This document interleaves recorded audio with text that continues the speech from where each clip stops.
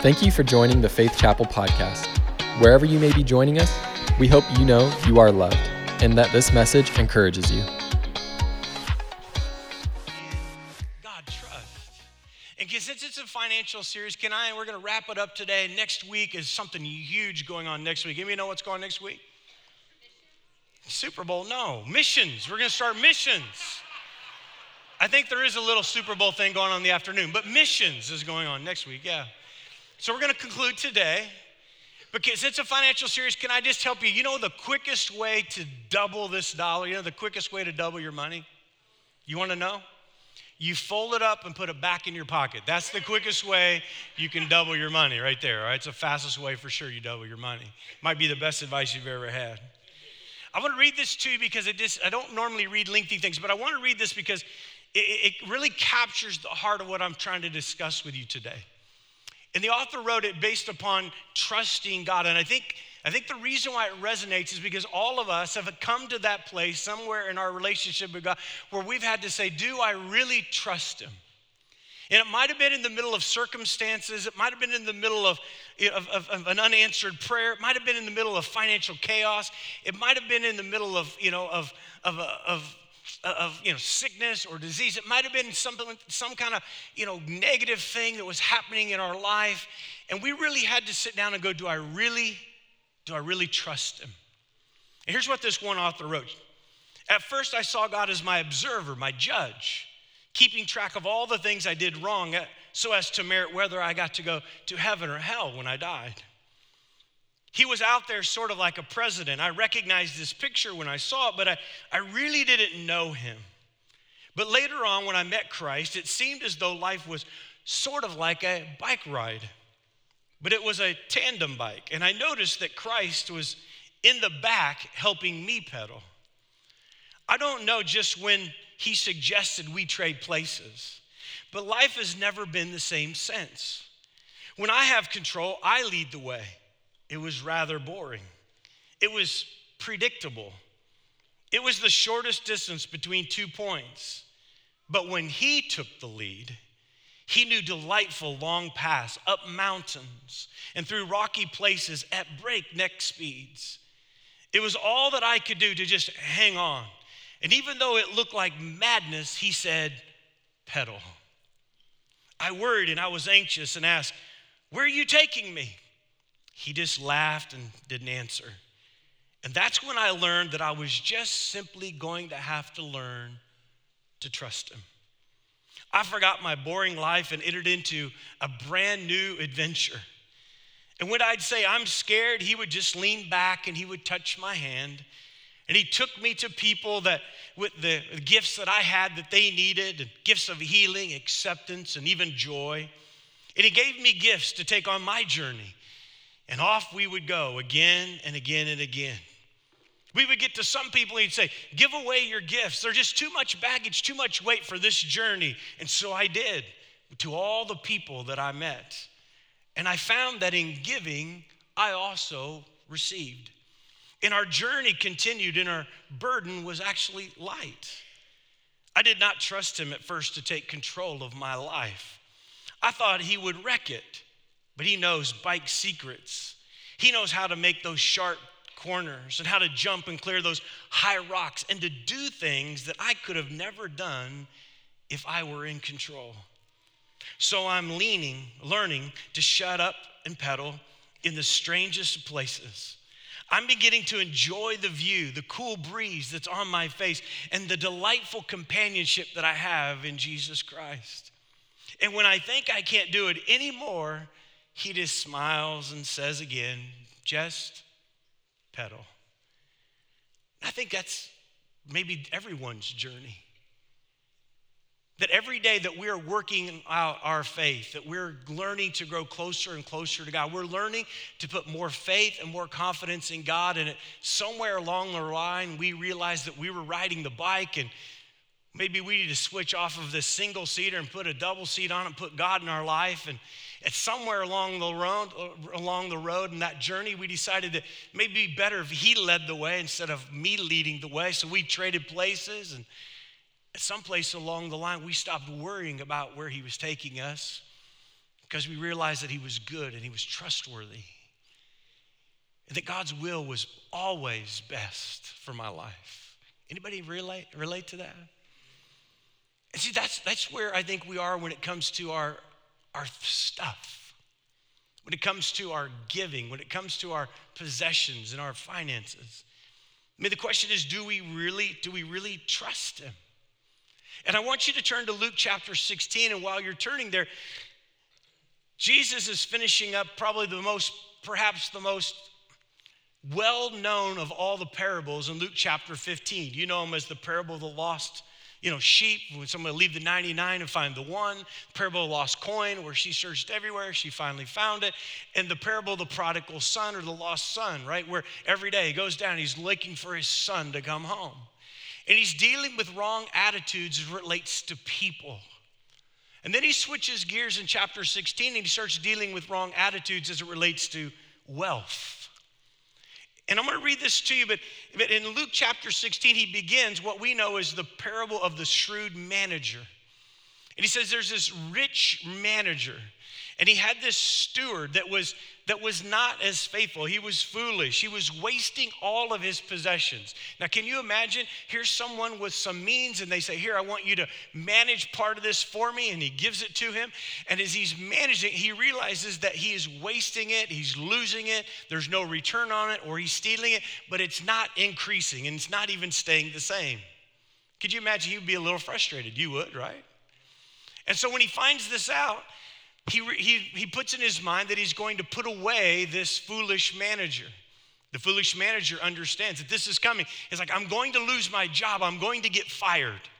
I'm not going to have anything left. He goes, in desperation, he begins to act. He goes, I know what I'll do. I'm not going to have any place to work, and I'm not going to have any place to live unless I make some friends. So I'm going to bring in all the people that owe my boss money. And I'm going to bring them in, and I'm going to show them favor. I'm going to cut them a deal. And so he brought them in one by one, and he said, how much do you owe? And someone said, I owe X, Y, Z. And he says, all right, make it half that. And he goes, pay that. And the guy said, great. And remember, he's trying to make friends so that when he gets fired and he has no place to live because he's a servant, he can walk down the street and maybe find favor to live with someone else. He's just trying to look out for himself. That's why he's called the foolish servant. The master comes in and says, you're doing a great job. Could you imagine? He might went, what? Yeah, you're doing great. This is exactly what you should have been doing all along. And then he gets down to this passage in verse 10. For whoever can be trusted, say trusted. For whoever can be trusted with very little can also be trusted with much. And whoever cannot be trusted, or the scripture says is dishonest with very little, cannot be trusted or will be dishonest with much. So, verse 11, so if you have not been trustworthy in handling worldly wealth, then who can trust you with true riches? And who can trust you with the things that are really important to God, our Heavenly Father, who can put those things into your hand? Verse 13, for no one can serve two masters. Either you will hate the one and love the other, or you'll be devoted to the one and despise the other, for you cannot serve, say cannot. You cannot serve both God and money. Now, I don't want to repeat all this entire series, but is money evil? No, it is the love of money that is the root of all evil. But money's not evil. Money is amoral. You can use it for evil things. You can use it for godly things. Amen, right? We get that.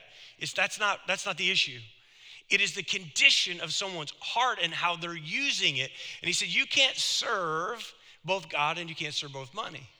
So here's what the foolish steward teaches us now in your notes. Number one, about trust, is that trust can be earned, or trust must be earned. It must be earned. You remember another one of Jesus' parables entitled the parable of the talents?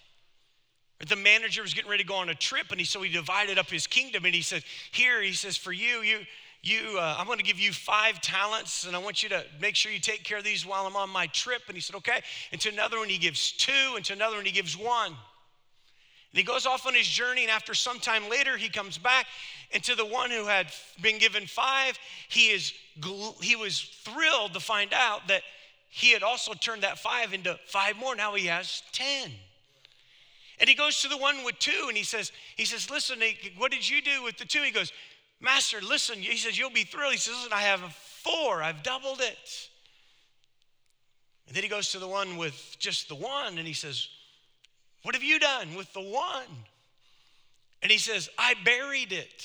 Here it is. I want to give it to you back in the way you gave it to me. He says, you vile and foolish and wicked servant. Depart from me.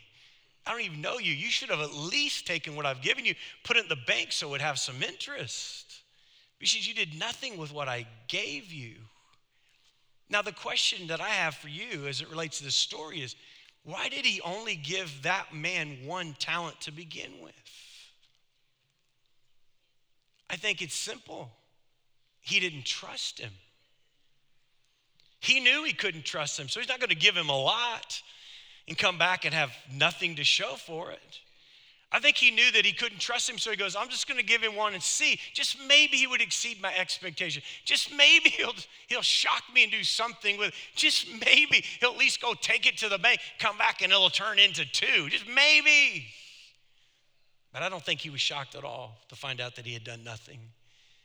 Because I think he already knew the character. I think he already knew the person. I think he already knew he wasn't trustworthy. Can I tell you this morning that God is the greatest steward of all of us? And God is not going to waste his resources on you if you're not trustworthy. Okay, just say ouch instead of amen. That'll work. Right? He's not going to give you something that you don't steward well. And if you don't steward it well, he will not bring an increase. He will not bring more into your life. And so many times we want to blame God for not having what we think we deserve, but we haven't been faithful in the smaller areas. Remember going back to the story that we read at the beginning, that parable of the shrewd manager, where he said, if you're not faithful over little, then you're not going to be faithful over much. If you're not trustworthy over little, he goes, then you won't be trustworthy over much. He goes, you have to earn this kind of trust. I think there's sometimes in our relationship with God where God begins to do something great in our life, where he begins to bless us, and then we level off because we're like, this is great, I like it here. And we never get beyond where we are because we haven't learned to trust God beyond where we are, or we stop stewarding the resources that God has brought into our lives. Can I tell you, that is a lifelong process that never stops. Never stops. We should see God continue to do something in our life, constantly doing something great in our life because he trusts us. He wants to bring new things into my life. How many of you know God wants to bring something new into your life? But you're going to have to earn trust. By the way, I know I can trust God. That's not the question. The question is, can God trust you? That's the real question. You know, some people say, Pastor, if I win $1 million, I'll give it to the church. No, you won't.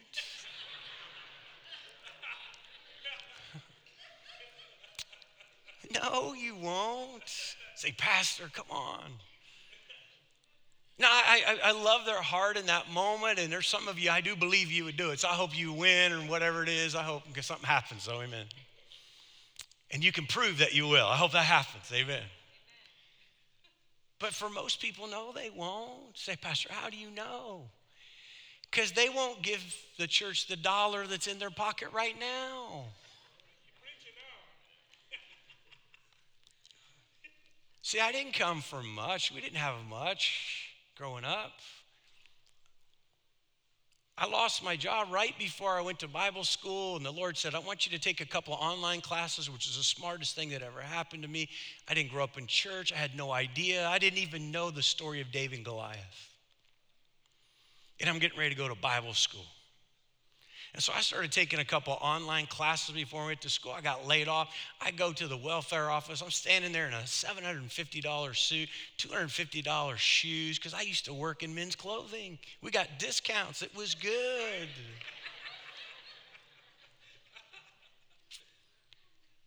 And it was embarrassing. And I remember getting that first check in the mail, $98. And I said, God, what do you want me to do with $98?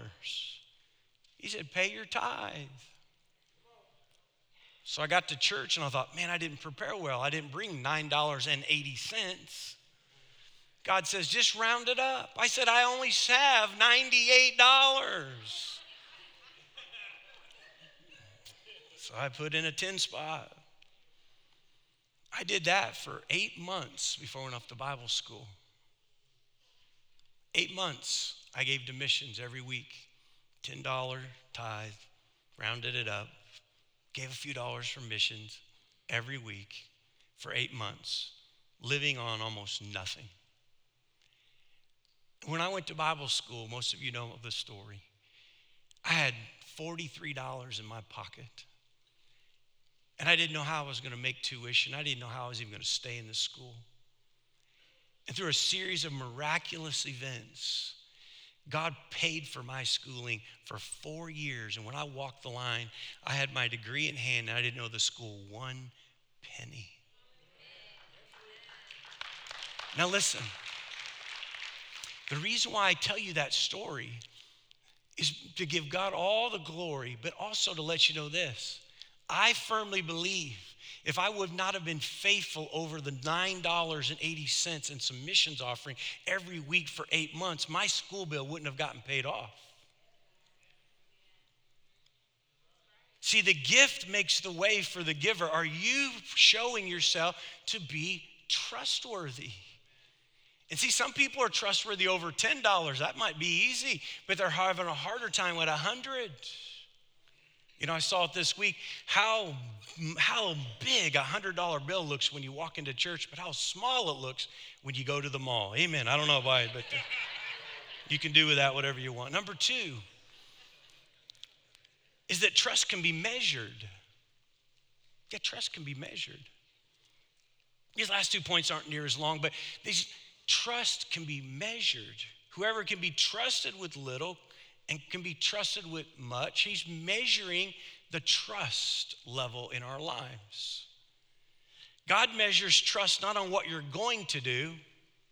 Listen, God measures trust on not what you're going to do, but what you've already done. There's a lot of people that when you sit in a service like this, that their hearts are filled with good intention. Oh, Pastor, I want to. I'm planning on it. I'll start giving next week. As soon as I get paid, no, you won't. If you can't trust God today, you're not going to trust him a week from now or a month from now. It's not going to happen. And God is measuring our trust, not on what we hope to do, we intend to do, or we desire to do somewhere down the road. He is measuring our trust what we have already done right now. And then he's making decisions on whether or not he's making a decision on whether or not he's going to do what he's going to do in our lives. So let me ask you a question. Can God trust you on a scale of 1 to 10? Just write it in your notes somewhere. On a scale of 1 to 10, where are you?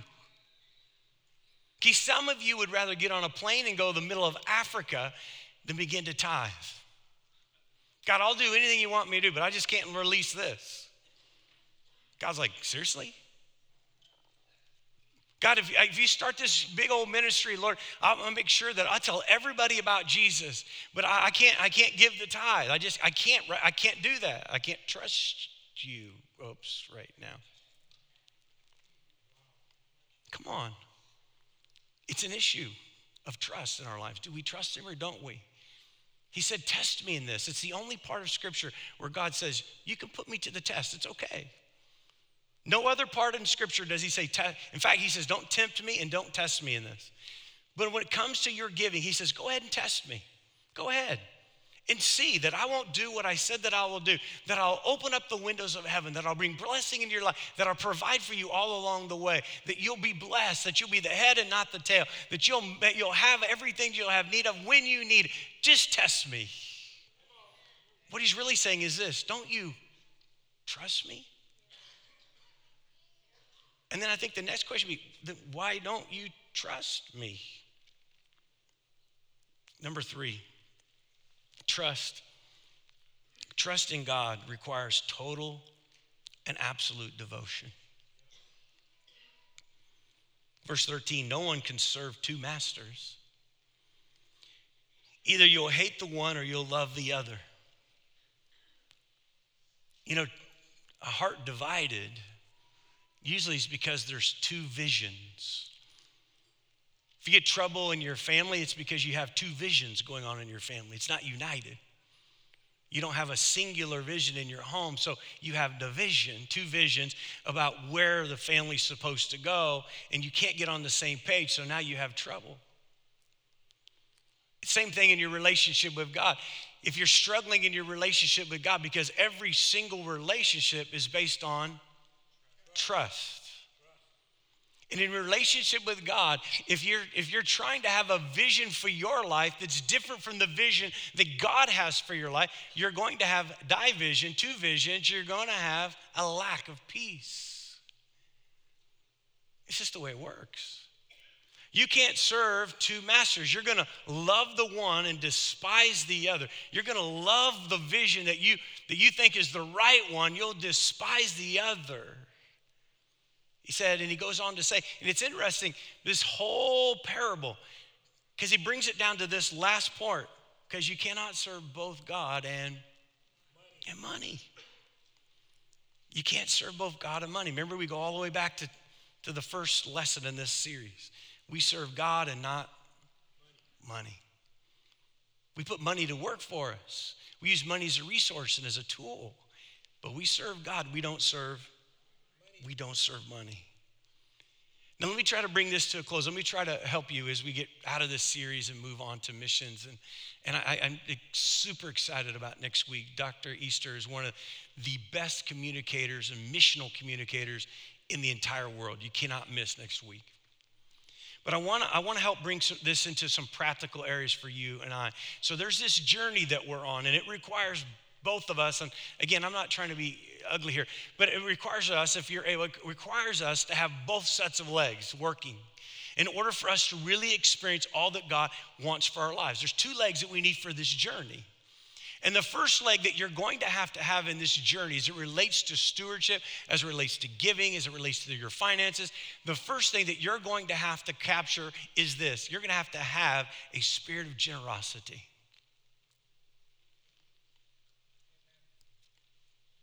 One of the hallmarks of a mature Christian is that they're generous. I can't wait for you to go to India with me, because what we're going to do is we're going to actually walk down the street that's about 15 to 20 feet wide. And there's these 12 by 14, 14 by 14 houses on both sides. And we're going to walk down the street with Auntie Hulda Buntain. And when they find out that she herself, after 60 years of ministry, is on the street, they all come out of the house and they line the street. It is like Jesus coming into Jerusalem. I mean, it's incredible. And everybody's out there, Auntie, Auntie, Auntie. And they're smiling ear to ear when they'll invite you to come into their home, 14 by 14 home, hardly anything in it. There's two pictures on the wall, one of Jesus and one of the Buntains.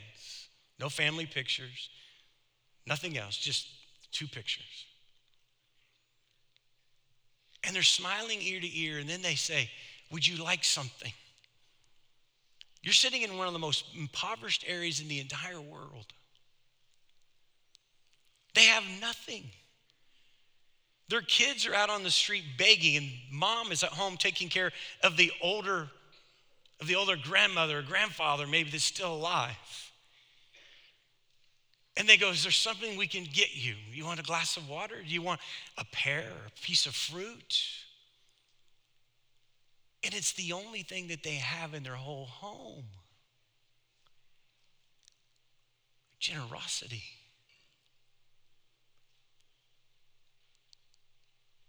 See, when I tell you when you come back from a trip like that, you're going to be forever changed. You're going to be forever changed. Because then you start going, what is our problem? What's going on with us that we have this land of plenty, that we can't be generous with our time and with our talent, with our testimony, and yes, with our treasury. See, here's the scriptural qualification, 2 Corinthians 9, 8, and 11. It says, and God is able to bless you. Amen. That's great. We want that. TBN will pray that all night, right? And God is able to bless you abundantly. Come on, Jesus. So that in all things, at all times, having all that you need, you will abound in every good work. Come on, somebody say amen. Amen. Why does he do that? Verse 11, so that you'll be enriched in every way, so that you can be generous on all occasions. Why does he get it to you? So he can get it through you. Come on.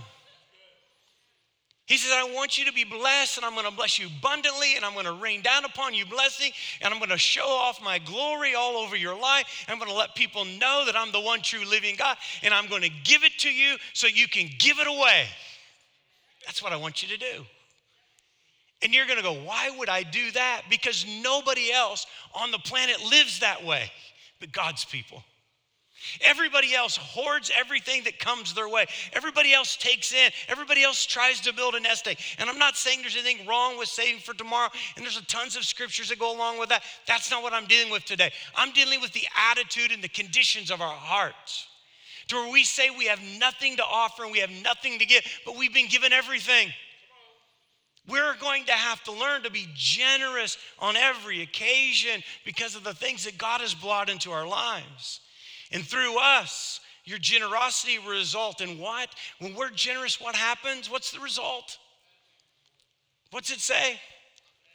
Thanksgiving to God.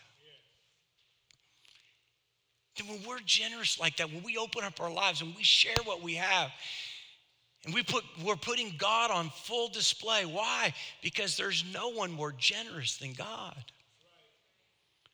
Can you think of anyone more generous than God? Who chose to give his one and only son? I mean, we're going to have to understand that as we go through this journey, one of the legs that's going to get us to where God wants us to be is we're going to have to be generous. The second leg is this, is stewardship.